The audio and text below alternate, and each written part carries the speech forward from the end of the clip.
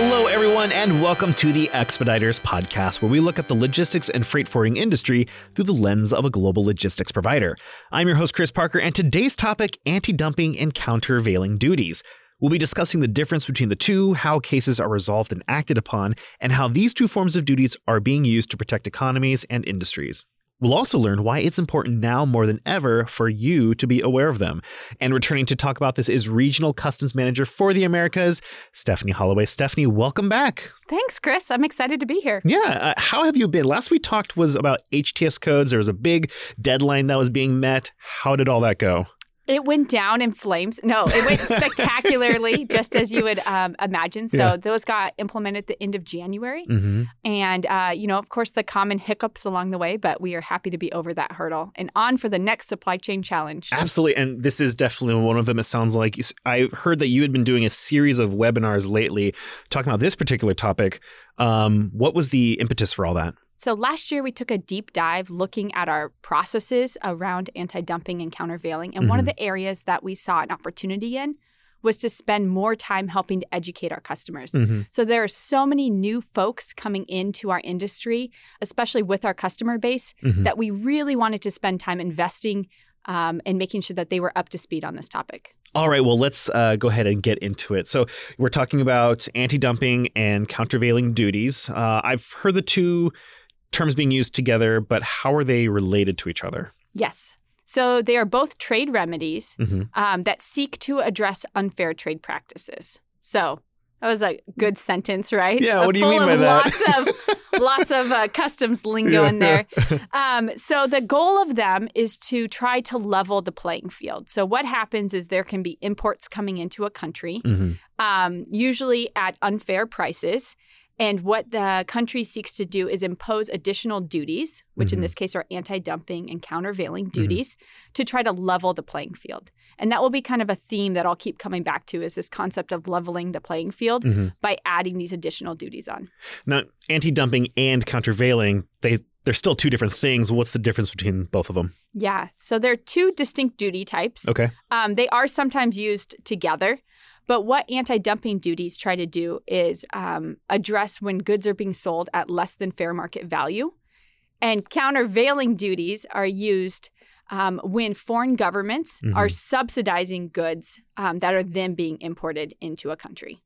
Okay, so then simple question here. Let's start. I'm a video person. I am not very much deep into the economics of anything. Why would a country subsidize certain goods or industries? Yeah, that feels weird, I think, sometimes. But what I usually will do is think about the country that you're in. And most countries, the governments will subsidize some industry. Sure. So in the U.S., we often will subsidize agriculture. And we have for, I don't know if I would say hundreds of years, but we haven't been a country that long. But we've done it for a really long time. And it's because we feel that it's important to make sure that that industry stays. Right, and can continue to make food for us. So there's a variety of reasons why a government might subsidize items. So with these duties, how do they get applied? What's the decision process? What's the history of these even for anti-dumping and countervailing? What a loaded question. Tell me everything. Oh, boy. How long is this podcast? Okay, so I'm going to answer this from a U.S. perspective because that's what I know really well. But this concept of applying anti-dumping and countervailing duties is a global concept. It's just not unique to the U.S., okay? So with that said, let's kind of dive in to see how a case even gets started. So a domestic industry will identify, hey, we're kind of being threatened. Imports are coming in. They're selling at a less than market value price. We can't compete. At that point, they'll file a petition with the U.S. government, and two different groups will get involved. So the first one is a division of the Department of Commerce, which is the International Trade Administration, for short, the ITA. And then the second group is the U.S. International Trade Commission, or the USITC. Okay. And each of these groups have distinct purposes in this. Okay, you still with me? Yeah. Okay. You just threw two acronyms at me. I'll try to keep them separate. This is all we do in customs is acronyms. Really, this whole industry is acronyms. It's just hard to know which ones are expediters and which ones are logistics. So we got these two groups. So the USITC, they have one job, and their job is to determine whether or not the domestic industry is actually being threatened. Okay, so not an easy task. And then the ITA has two jobs. The first one is to see if the dumping or subsidizing is actually happening. So that's a lot of research and digging into data. And then the second one is if it is happening, what is that duty to offset? So remember that leveling the playing field? That's where that concept is coming in, because now they have to determine what amount of duty needs to be done. Right. Okay? So you still with me? Yes, we absolutely. got the two groups. And now this is where it gets real exciting. It kind of becomes this ping pong match back and forth. So they're each making preliminary decisions, and then they make final decisions. And they're doing their research, and they're on very tight timeframes.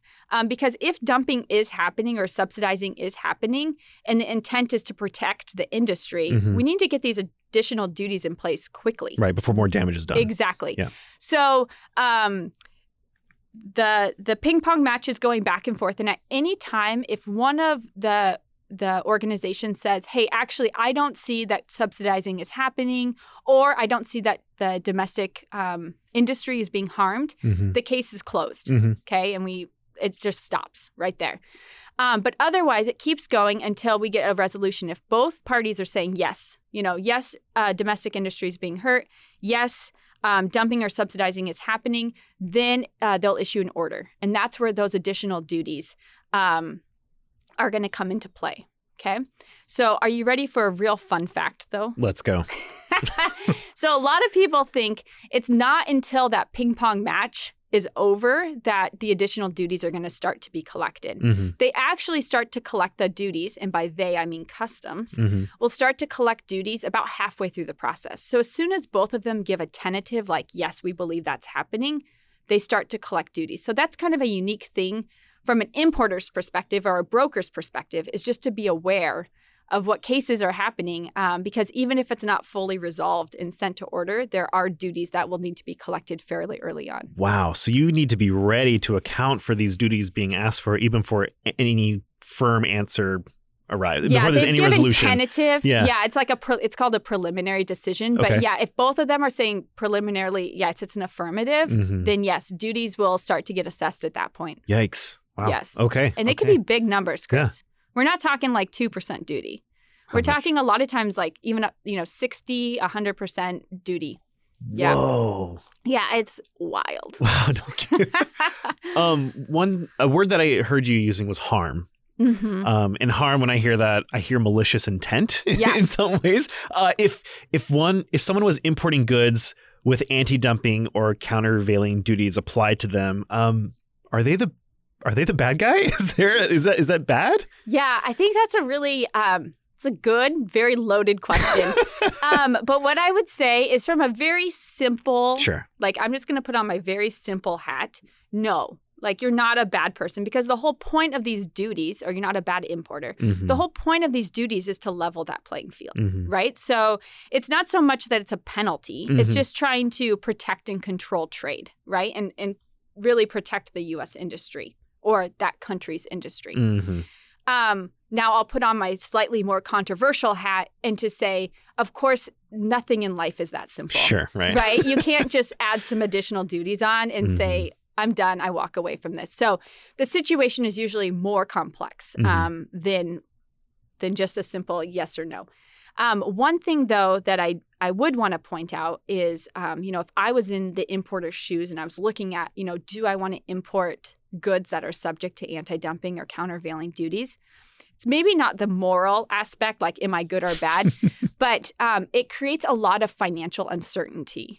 So first of all, the additional duties can be a lot, but you can account for those as an importer, right? You're like, okay, I get it. Here's my additional cost. I'll add it in and make sure that everything sorts out. But at least in the U.S., if you have an entry that has additional countervailing or anti-dumping duties, your entry stays open longer. So what I mean by that is usually entries liquidate. So that's just the fancy way of, like, I always say, closing the book on them. Good analogy, right? Of course, it's just like, hey, case closed. We're good. Everyone go their own ways, right? And that usually is just under a year. So that's usually when that book closes. But with anti-dumping and countervailing, that book can stay open for years. Wow. So you're exposing yourself to a lot more time of potential duties or customs researching things. or the case being modified or other things. So I would say that's more of a consideration from the importer's side than, the moral stance on whether or not you should import. Absolutely. Yeah. That leaves you vulnerable for a much longer time. It does. Yeah. Interesting. Okay. So then, given that you've been doing a whole series of webinars around this particular topic, why are we talking about this now? What has been happening around anti-dumping and countervailing that makes it important for people to understand now? Yeah. So in the very beginning, I said it's a trade remedy, which is really a way to help control trade. And this is, I give so many asterisks and disclaimers in this next statement, but it's a relatively easy type of trade remedy for the U.S. government to apply. Yeah. I'm not saying it's right or wrong. I'm saying in the scheme of everything, it's relatively easy. So it's been a tool that's been used much more frequently than what we've seen. And if you look at, just a simple chart, and I know the listeners can't see this, but I'm doing that thing with my finger where it's like going up, everybody. It's going straight up, straight up. So really, if you look at a chart of the number of cases that are opened and how many cases are active, it just continues to grow pretty exponentially. Even though this trade remedy has been around for a really long time and can be used. Secondly, Customs keeps a list of priority trade issues that they publish, and it's things that they are passionate about. Might feels a little strong of a word, but essentially their roadmap of what they're looking at and enforcing. Anti-dumping and countervailing duties are clearly on that roadmap. So that means importers are getting more letters, they're getting more requests. Customs has resources allocated towards that, which just makes everything, much more spotlighted for the trade community. So then what should importers be taking into consideration when it comes to these duties? Like what kind of conversations should they be having either with internally or with their customs brokers in order to, set themselves up for success? Yeah. So I'm going to say the first thing they need to do, which is a very unfun answer, is make sure their goods are classified correctly. Because classifications are really the basis of so much in the customs world. Customs working with the ITA actually flag potential anti-dumping and countervailing cases against HTS numbers. It's not a one-to-one match. It doesn't mean always it will apply or it will never apply if it's not flagged. But that's a great indicator. So if you have a good classification, then someone like Expeditors can work with you and help you understand, hey, which potential cases do I have based on my HTS mix?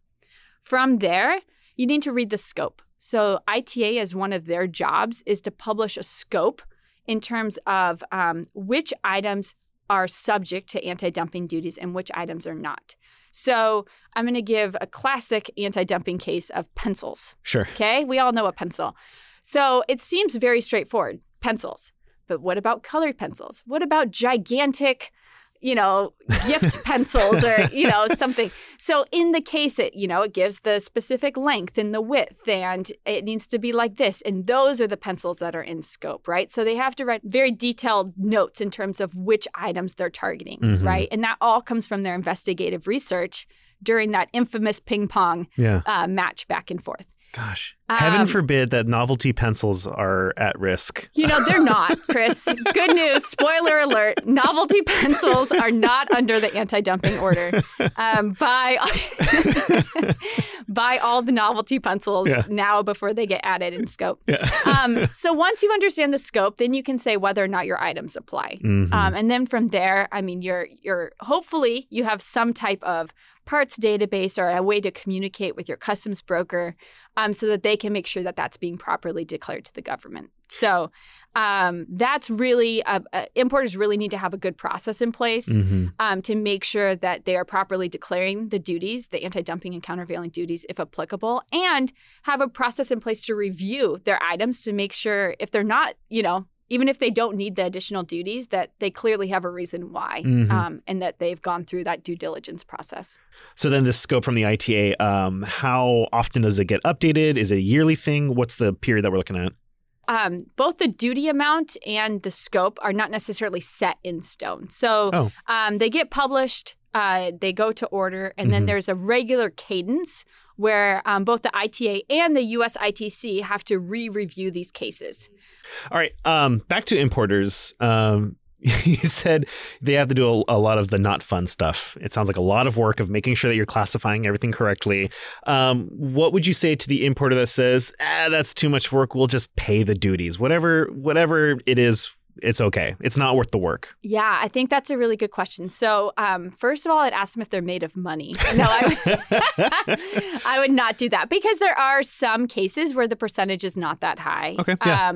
So it could be a valid argument, and I've definitely heard of that before. It really depends on the good. It really depends on the item, yeah. But what I would say is you're really just opening yourself up for more risk. So it's not usually to your best advantage to declare things that are not necessary. Similar to if you were coming back from a trip, you don't just write down everything you could have bought on the customs form. Right. I could have walked through soil. Yeah. I could have brought home a banana. So usually you try to steer clear of those risk areas just because you don't need that in your life, right? So the other practical side of that is if you declare anti-dumping and countervailing duties, there's a direct connection to the cost of your bond. So when you import, you have to have a bond. Okay. And the cost is generally, in line with how much duty you owe customs. So then as soon as you say, hey, I import anti-dumping countervailing goods, your bond amount now has to increase. So there's an actual cost to your bond amount if you're telling the government that you're importing anti-dumping countervailing goods. Not to mention you've exposed yourself to whether this case is closed or open. 4 years, you said it was? Exactly. Yeah, it's not good. No, we really just want to do it right the first time. Yeah, absolutely. Yes, exactly. So do the work, people. It's very important. All right. Before we close, were there any last thoughts in the conversations that you've had with folks about anti-dumping? Anything else that you want them to walk away with today? Yeah, I would just say because this is such a hot topic, really make sure that you're engaged and you have things in your life that are helping you stay present and informed. So I'm going to plug our Expeditors Newsflash. Sure. We do a monthly recap that shows all the anti-dumping and countervailing cases that have moved to a point where we're collecting duties on them. Okay. So just trying to continue to put the word out and making sure that importers know what cases are active and what's out there. Another way is Customs, U.S. Customs at least, publishes what we call CSMS messages. And they also are trying to blast out and let people know, hey, this case is getting started. But there can be a handful of cases starting every month. So it's not a million. And if you're engaged and you're following along with trade associations and things like that are relevant to your business, most of the time you will hear about them. But making sure that you have that as part of your day-to-day process and that you're paying attention and seeing what's coming is super important. Absolutely, yeah. I would say that's my number one thing. Make sure you have something in your life that is going to tell you when new anti-dumping and countervailing cases are coming out. Cool. Well, I will be sure to definitely put those links in the show notes. So folks, if you're interested, you will find those there. But until then, Stephanie, thank you so much for educating me very quickly, honestly, too, about anti-dumping and countervailing. This was so fascinating that this stuff happens behind the scenes that, I mean, even me as a regular consumer doesn't even think about. So it's cool to learn about this. Thank you. Yeah, you're welcome. Thanks for having me, Chris. Thanks for listening to today's episode. If you've got questions or want to learn more about today's topic, check out the show notes for more information. And before you go, make sure you're subscribed on whatever podcast app you're using so you won't miss the next episode. To learn more about Expeditors, you can find us on LinkedIn, Facebook, Instagram, and Twitter, or simply visit us at expeditors.com. Take care, and I'll see you next time.